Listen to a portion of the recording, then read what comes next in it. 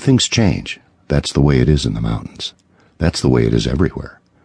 Sometimes things in nature change very slowly and cannot be easily seen, like the trees growing in the forest. Sometimes things change on a regular basis, like the day-to-day living of a squirrel and baby birds growing up. Sometimes things change very quickly, then settle to a new way of being and don't change for a long time. That is where our story begins. A long time ago, a great glacier covered the peaks and valleys of a mountain range. For thousands of years, the movement of the glacier ice wore away the loose soil and softer rock along the highest crest. Eventually, this created the towering rocky walls of a circular valley near the top of one of the peaks.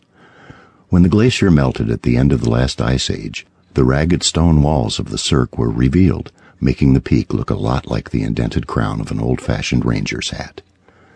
Winter and spring, the water on the walls froze and melted repeatedly, breaking off many chunks of rocks. Most of the chunks of rock that fell away got caught up in the soft soils of the alpine meadows or rolled farther down the mountain where they became stuck behind trees or other rocks. And there they remained, seemingly unchanged forever. However, some of the largest chunks rolled all the way down to the bottom of the valley and ended up in the riverbed. Over time, the flow of the river water changed the stones. Some were worn smooth as the inside of a bathtub. Some of them rolled around in the current until they were broken into pebbles, then into even smaller pebbles, and finally ground to sand, all the while moving further down the stream.